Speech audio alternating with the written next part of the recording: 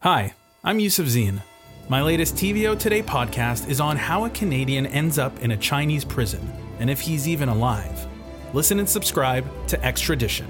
Available now, wherever you get your podcasts.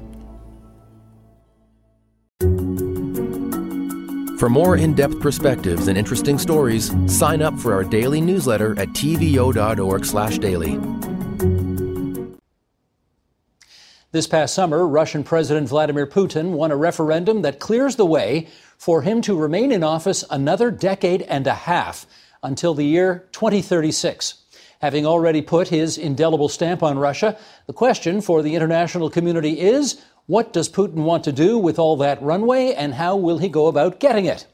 Dmitry Trenin is the director of the Carnegie Moscow Center. It's a think tank and regional affiliate of the Carnegie Endowment for International Peace, and he joins us now from Moscow for his perspective. Здравствуйте, как дела? Добрый день, отлично, Steve. Good to hear. When it comes to COVID infections in Russia, the numbers that are on everybody's website say Russia ranks 49th by cases per million and 54th in the world by COVID deaths per million. Not as good as Germany, but much better than the US, much better than the UK, much better than France. First question, should we trust those numbers? Well, I'm not sure that international numbers actually can be. It's not that they cannot be trusted, but I think that people in different countries use slightly different metrics when they report the figures. I think I would be guided not so much by the figures themselves as by the dynamic. For example, just a couple of weeks ago, the numbers started to go up and up and up.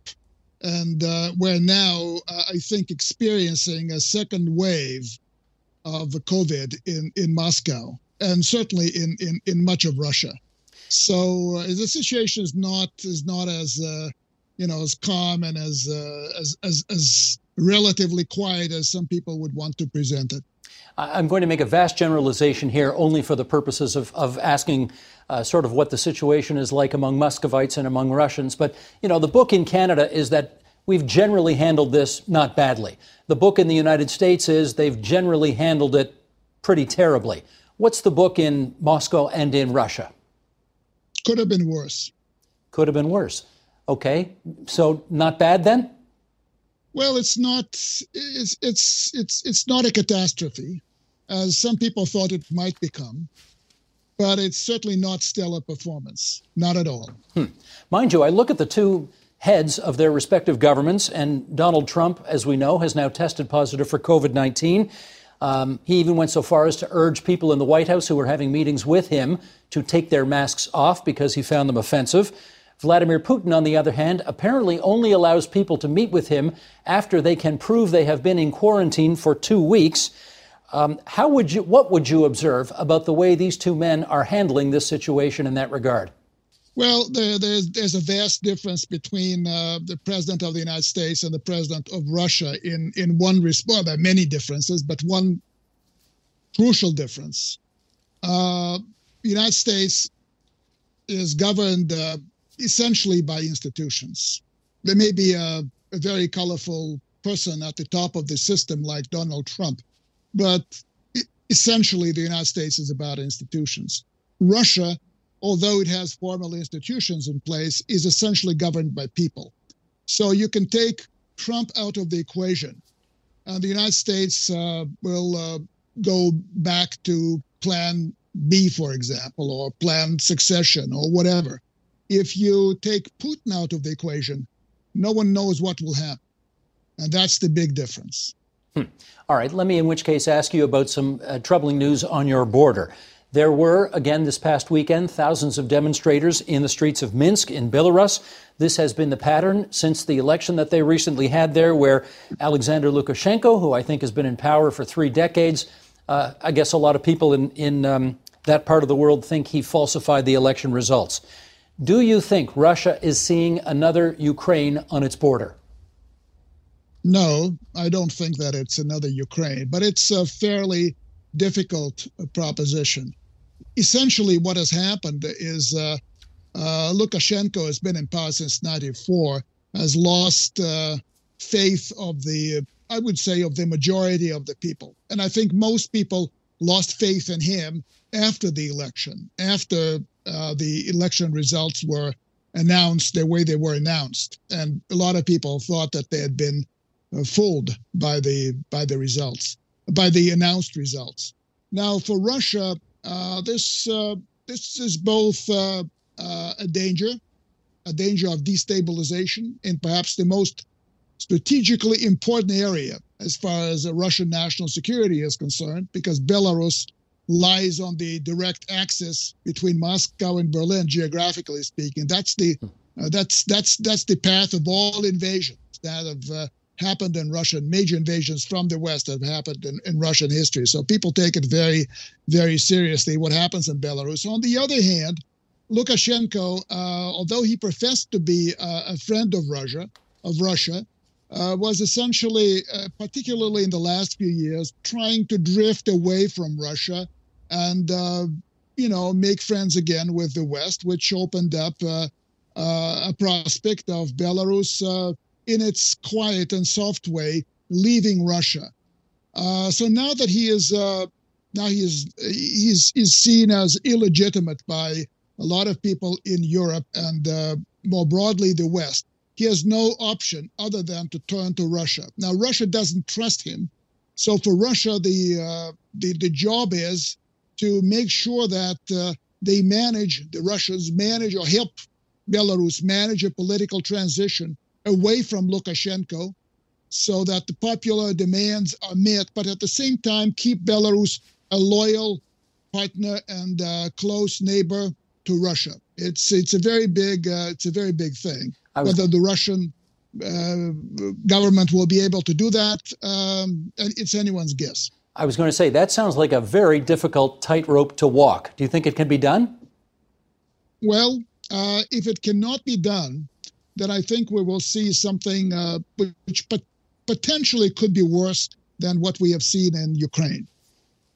Do people in Russia, I shouldn't say do people, is the preponderance of opinion in the Russian government that that these incidents in Belarus are Western-inspired, Western-influenced, and like the color revolutions, like Orange Revolution, Green Revolution, and so on?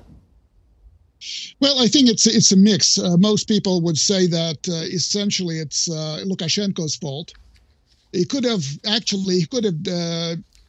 counted, or he could have ordered that the votes are counted the way they were cast. And I think he would have won the election with 50+% of the votes cast.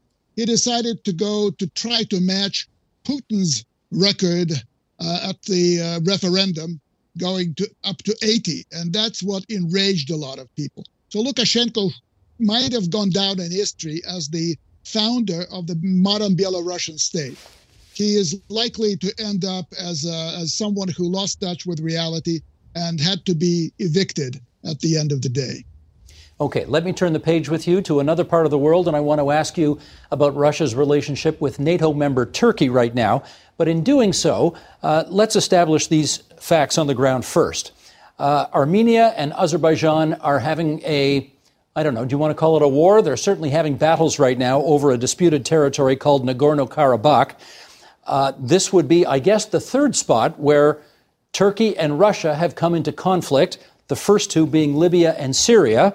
And I guess I want to know from you how you would characterize the relationship today between Russia and Turkey.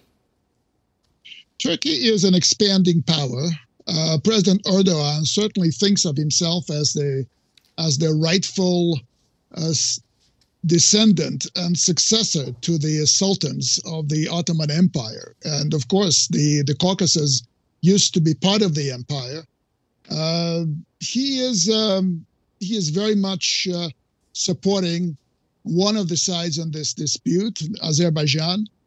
You're right to say that Russian-Turkish relations have been very rocky recently. But at the same time, you would agree, I think, that Presidents Putin and Erdogan have managed to somehow sort out not exactly sort out the problems, but sort out their differences, and sometimes splitting the difference, sometimes pretending that the issue is let's say is put to one side, both in Libya and in Syria. Although the Russian-Turkish differences were real, it never came to a physical clash, physical collision. And I think that the Turks realized that there are red lines in the Caucasus that, should they cross them, could lead to, call it war. That will be a real regional engagement between two fairly big powers. Right now, there is a war, but the war is contained to the Armenians and the Azeris. And this is still manageable. If it comes to Turkey and Russia, then I don't think it will be that easily to manage. Well, I wonder if you can put us in the heads of the average Russian person who, as we know, 40 years ago, eventually got to a point where they saw the catastrophic losses accumulating over Russia's war in Afghanistan, the then Soviet Union's war in Afghanistan, and eventually the people really thought, that's enough. It's just too much already. How much loss of life by Russians do you think the Russian people are prepared to accept today as Putin engages in the world the way he is? Well, I think it's the question that Putin takes very seriously. I remember when news broke out about the Russian operation in Syria exactly 5 years ago, I had members of my staff asking me the question of what the likelihood was of their sons being sent to the front in Syria. And of course, I reassured them that it was going to be a very different operation. The Russian military today is consistent of more professional soldiers than conscript soldiers, and conscript soldiers are not sent to places like Syria. So there is a loss of life, but in the last 5 years, the number of lives lost by Russian servicemen in Syria has been, somewhat over 100, but it's not the kind of losses that the Soviet Union, that was Russia's name then, sustained during the war in Afghanistan. 13,000 people dead, and most of them were conscript soldiers. It's interesting that you say this is a question that Putin really focuses on and cares about a great deal. Why do you think that's the case, since obviously his grip on the country and on his ability to make foreign policy is absolute at the moment? So why does he care about this? Well, he cares about it because Putin's rule, it's authoritarian rule. I think you would agree with that, and you said as much. But that authoritarianism is based on, let's say, the consent of the governed.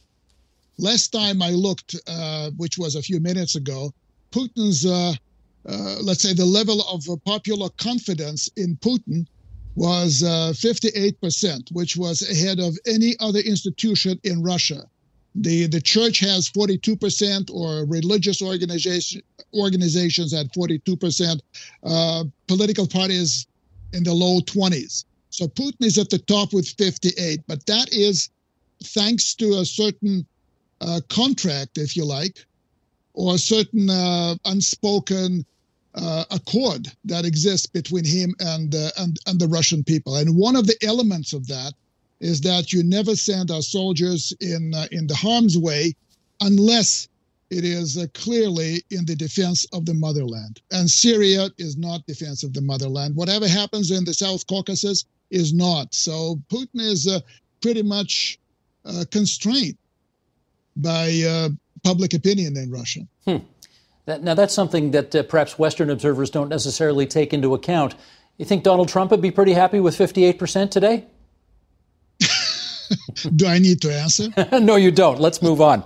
Let's talk about Vladimir Putin's dealings with the West. You know, some people say it's as simple as breaking up NATO. That is exactly what Vladimir Putin wants to do, and that is the grand sum total of his vision towards dealing with Western powers. What do you say? Well, I would say it's a straw man that people, let's say, that Trump's opponents are creating. NATO is if anything, is getting, let's say, more focused on Russia. Its military forces, token as they may be, are moving closer to Russia. There is the German and American units are currently deployed in the Baltic states.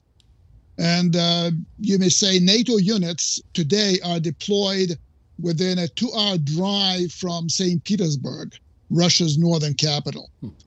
If Belarus were to go the wrong direction from Moscow's standpoint, then NATO forces could be deployed 400 kilometers west of the Kremlin. So we're talking about a totally different strategic picture. Poland is becoming a hub for U.S. Forces in Eastern Europe. There's an American brigade, U.S. brigade, being deployed in Poland. And again, we're not talking about a real threat to Russia. A brigade, a battalion are not big enough, not threatening enough to scare the Russian general staff. I'm not suggesting that there's some kind of a paranoia. But NATO is so much more focused since 2014 on Russia than it's ever been. You have so many more visits by NATO warships to the Black Sea.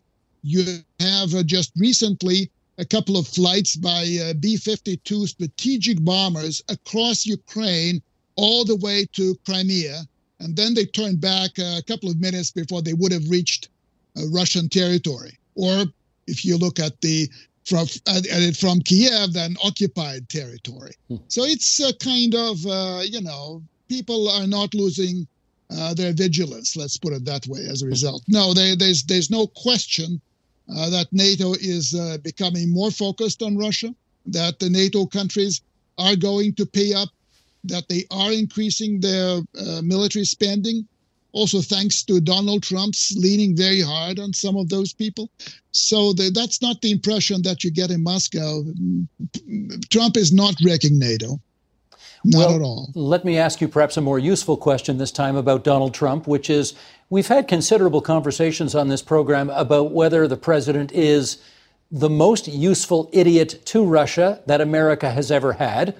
Or conversely, we have heard the other side of the story, which is he's been tough on Russia. He's put sanctions on Russia, even though he says some incredibly inane things about his relationship with Russia. The record actually indicates he's been tough. Where do you come down on this? Well, I think that the fact that a lot of people in the United States and a lot of people in U.S. Congress in particular believe that Trump's election in 2016 had a lot to do with Russian election meddling, basically resulted in the United States Congress passing a number of sanctions bills on Russia. So whatever Trump's real feelings or his professed feelings about Russia, whatever his rhetoric, the relationship both in material and rhetorical terms between Russia and the United States has never been as bad today in the last maybe 50 years since the start of détente.